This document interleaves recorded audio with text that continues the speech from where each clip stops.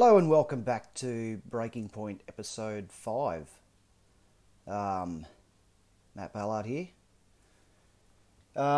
Also known as the Prince of Podcasts and the most sought after crime podcast worldwide. So today we're talking about a particular murder as it states on my podcast, murder. This one is recent. It's recent in terms of like the last couple of years. Hits pretty close in terms of around my particular area that I live, and I have crossed paths with particular people. Now I won't mention out of respect to the family, the victim. Which is only fair. So today we're talking about two female murderers, or an accused murderer. So their names are Gemma Lilly and Trudy Lennon, who murdered a particular young boy a few years back, and are both now in jail. Life imprisonment with a minimum 28 years. It's for both of them, by the way. So we're gonna delve into what actually happened, but we'll get to that a bit later. And for now, I'm gonna tell you about these particular women, and the similarities with other particular people. So we'll have a bit of a talk about Gemma Lilly first, who was born in England. So she was from Stamford, Lincolnshire in England. There was domestic abuse, as there always is with people that have deranged minds. Domestic abuse by her mother. Gemma's parents separated, with her father gaining custody of her and her siblings. She was diagnosed with dyslexia and autism at the age of 6. Now, she liked to watch serial killers, dress up as them, and collect butcher knives as a bit of a bloody hobby.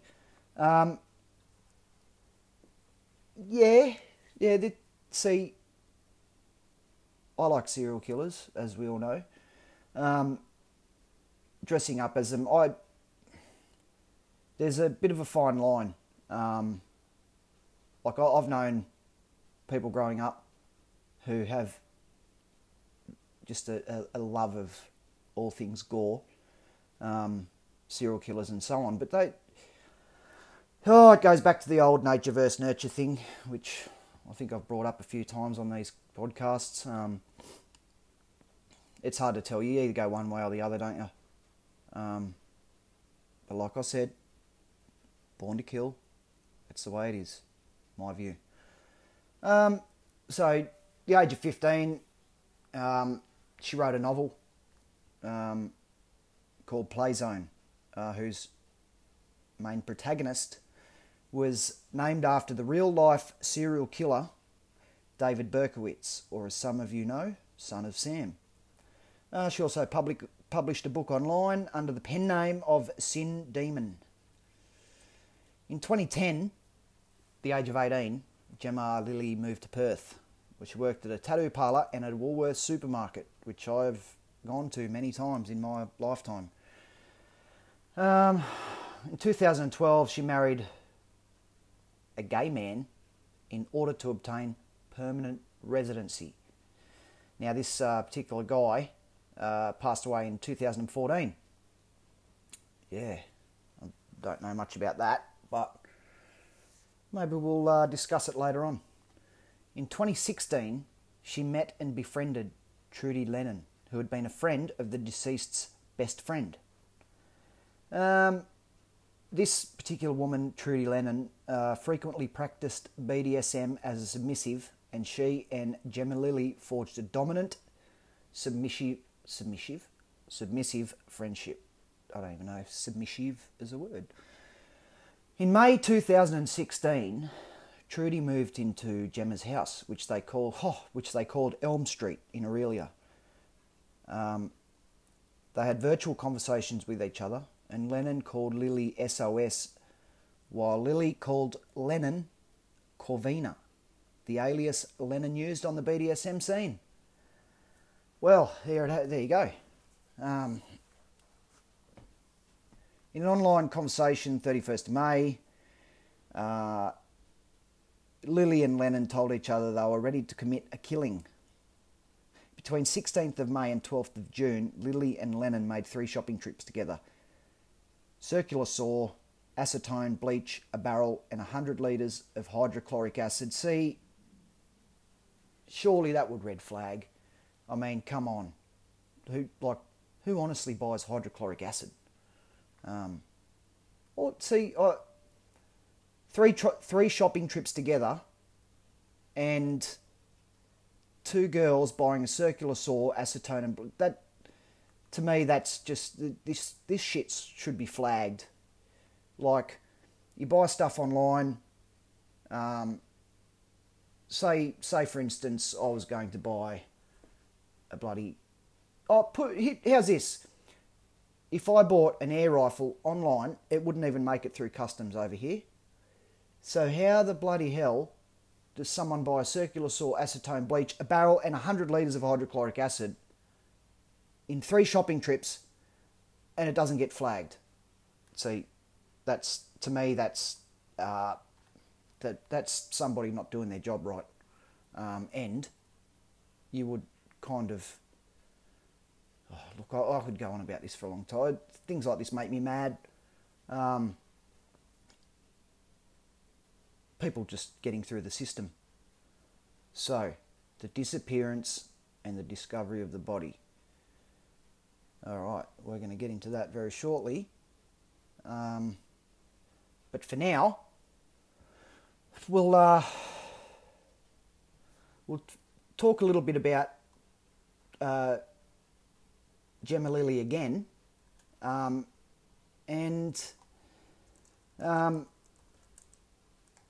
we'll talk about her dad, because Mr. Richard Lilly, who's the father of Gemma Lily. Now, he did an interview with Channel 7, Channel 9, I don't know who it was.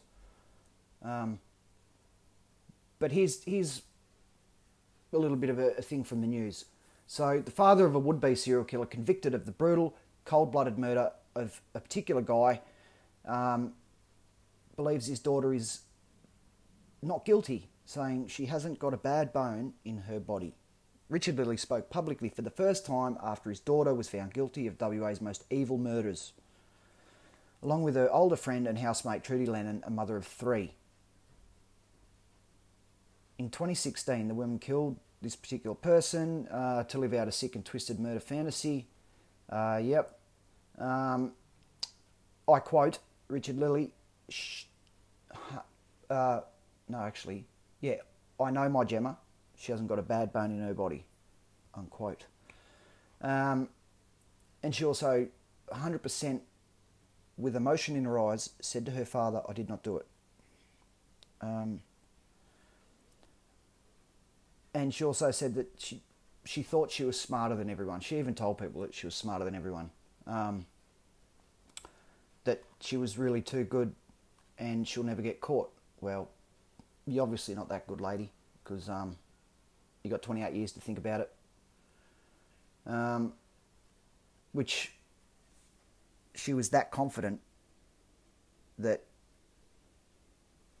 she believed that DNA wouldn't get her. Really got her in the end, though, didn't it? So, as far as I know, she was the main protagonist, and Trudy Lennon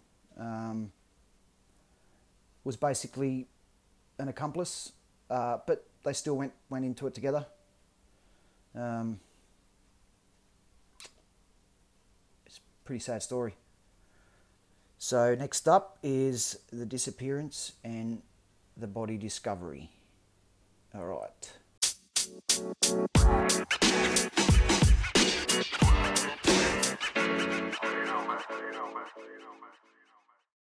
Okay, welcome back. So, disappearance and body discovery. On the morning of Monday, the 13th of June 2016, an 18-year-old man with ASD, autism spectrum disorder, was driven to the house he was lodging at in Waikiki to Rockingham Centre shopping centre by his landlady. He was reported missing 2 days later after failing to return to the house. Investigators discovered that the last answered phone call made to his mobile was made on the 13th from Lennon's phone, and a footage by a closed-circuit television camera at the Rockingham Centre shopping centre. Jeez, I got to get my words straight. Yeah, so the Rockingham Centre shopping area. Yes, got it. Showed Trudy driving a car out of the car park with Lily and the boy inside. Also, a camera outside the woman's house in Aurelia had captured this particular guy entering the house with the women later that morning. On the night of the 20th of June, police went to the house to search for the boy, and after digging up concrete tiles in the backyard, they found his body buried in a 30-centimetre deep grave. Now, a post-mortem examination established that he had suffered stab wounds to his neck and chest which severed a jugular vein and punctured his liver and lungs. There are also marks on his neck consistent with an attempt to strangle him with a garrote. Anyway, there were also defensive wounds on his hands. This is as bad as you can get. Imagine being the family. You'd sort of not want details released on these things. Think about your own children and imagine, okay, it's bad enough, it would be bad enough to find out that your child has been murdered, especially at 18, and to find out that he fought back and suffered severe stab wounds, and also marks that's consistent with being strangled. It's terrible. It really is. My thoughts went out to the family and so on. It's always hard when I don't know them, but I've seen them. The victims' families. So to try and understand what they would have went through would be difficult on its own. And seeing it on the news as well, I have absolutely no remorse. No, these two women are just sick and twisted. And one worked at Woolworths shopping centre, so I'd probably been served by this particular girl. When it came up on the news, or the first time I saw it, I thought, wow, I know that girl from somewhere. Where do I know her from? Then, as it came out later that she worked at Woolworths. So there's a 95% possibility that she served me at one particular point prior to doing all this. I don't really talk to people when I go to the shopping centre, so I'm really glad I didn't strike up a conversation. Or I could have been me. Who knows? Nobody. So after being arrested, Gemma and Trudy were charged with murder. 2 days later. 2 days later, after the body was found, both pleaded not guilty.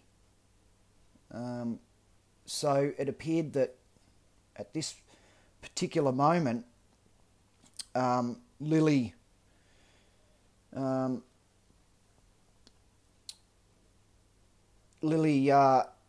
dobbed her friend in, and basically they turned against each other.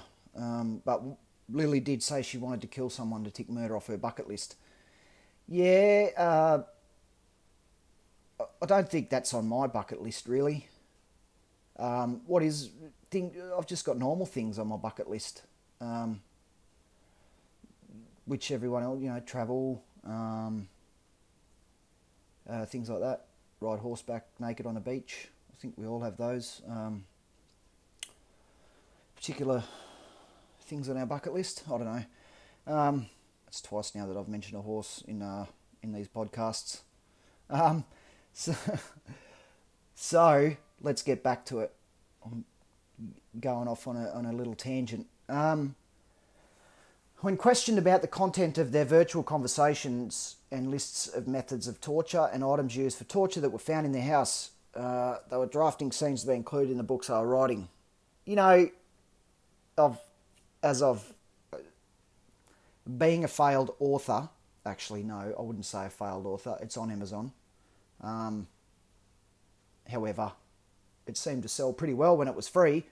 As soon as I put a price on it, it went nowhere. But anyway, so some of the scenes... I'm just going into my book for a minute. Some of the scenes that I wrote in my book, and actually the second one that I wrote as well, I started drinking because I wanted to get into the mindset of it. It's about a couple of detectives grew up together, and there's a serial killer. Same thing, really. So they're trying to track down this serial killer who's one step ahead of them. But to get into the mindset of the serial killer himself. Now, there's parts of it in book 1 and 2 that he does go into. That there is a lot of really unsavoury things that he does to people, and my normal brain couldn't access that part of it. So I had to drink, and then write again while I was drinking, so I'd be more open-minded to particular situations. I think it did pretty well from my end, but anyway, while we're talking about me, I don't know. So they were doing books. They wanted a book. They wanted something real life to draw on, I guess. And well, now she gets to write it in jail. Maybe she can write a book on how not to be a fucking idiot. 2 months after the conviction, which was the 1st of January last year, she suffered 21 Lennon, not to be confused with the Lennon family in England, John Lennon and so on. Anyway, Trudy Lennon suffered burns to 21% of her body when a fellow inmate, I can't really pronounce her name, Miss Forrest, doused her with 2 litres of boiling water while Lennon was waiting to receive medication. Wow. Now, here's the weird part.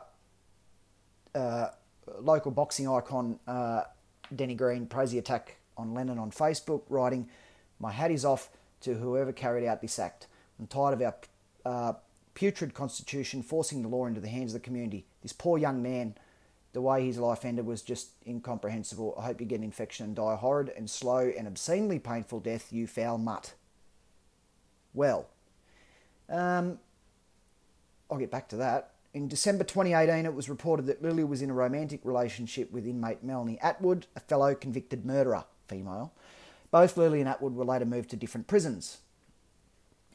I'm not going to sit there and say that I'm 100% in agreement with this boxing icon, Australian boxing icon, but I will say that yes, she deserves everything she gets. However, I'm sure someone's just... I'm not a... yes, it'd be different if it was my family, yeah, eye for an eye. But sometimes, yes, the law fails. But the law is only good as the law. It doesn't make sense. Yeah, that's a tough one. That is a tough one. So, what did she deserve it? Did she deserve to be doused with 2 litres of boiling hot water? It's probably the least she could get for what she did. Now she's going to die a horrid and slow death because she'll be in there till whenever time, and if she doesn't get killed in the meantime. They're both terrible people in my book. And yeah, that's just, yeah, like he said, incomprehensible. I don't. Yeah, I'm just going to sit there and say, yeah, I'm in agreement with him. They should get everything they deserve. If they die in jail, they die in jail. Who am I to intervene? But yeah, this is one of the most terrible cases of Western Australia. It seems like in the last 10 years, there's been a lot of death and murders. It's almost like one a week. There's a dog barking. I'm going to kill it. No, I'm not. But it's annoying. I wake up to that, by the way, sometimes. I don't know whose dog it is. But anyway, I'll say the same thing every podcast. Murder's not fun. Especially of a young boy whose life was starting out, basically. And as I said, my heart goes out to the family. And I wish there was better means to certain things in life with the justice system. I think that people should not murder. That's my take. Because where does it really get you in the end? Gets you nowhere, except behind bars, where you deserve to be. But that's, like I've said previously, what gets you to that point of murdering someone? What happens to where you flick a switch and you go, you know what? I'm just going to murder someone. Back in my younger days, I've had, the odd punch up here and there, but I've been pretty angry with these people. Now, not one point, I'm also under the influence. Not one point did I think I'm gonna kill this guy. Now, I had my childhood was okay. I'm lucky enough to have 2 great fathers. Wouldn't say my life was awesome growing up. Bit of a mental mind boggle. But I turned out all right, I guess. I mean, it's not up for me to decide. I have morals, like we all do. I'd never murder anyone. But this is what happens when you do the wrong thing or you murder someone. And do they do it and then do they turn around afterwards and go, oh my God, I'm remorseful for that? What happened? I've seen some people when they get taken to court and they've still got that look of hatred in their face.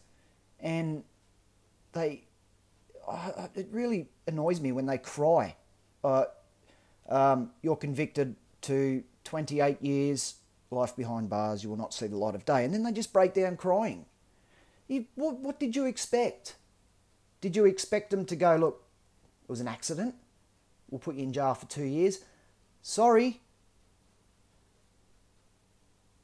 Do the crime, do the time. That's all. That's all I'm going to say.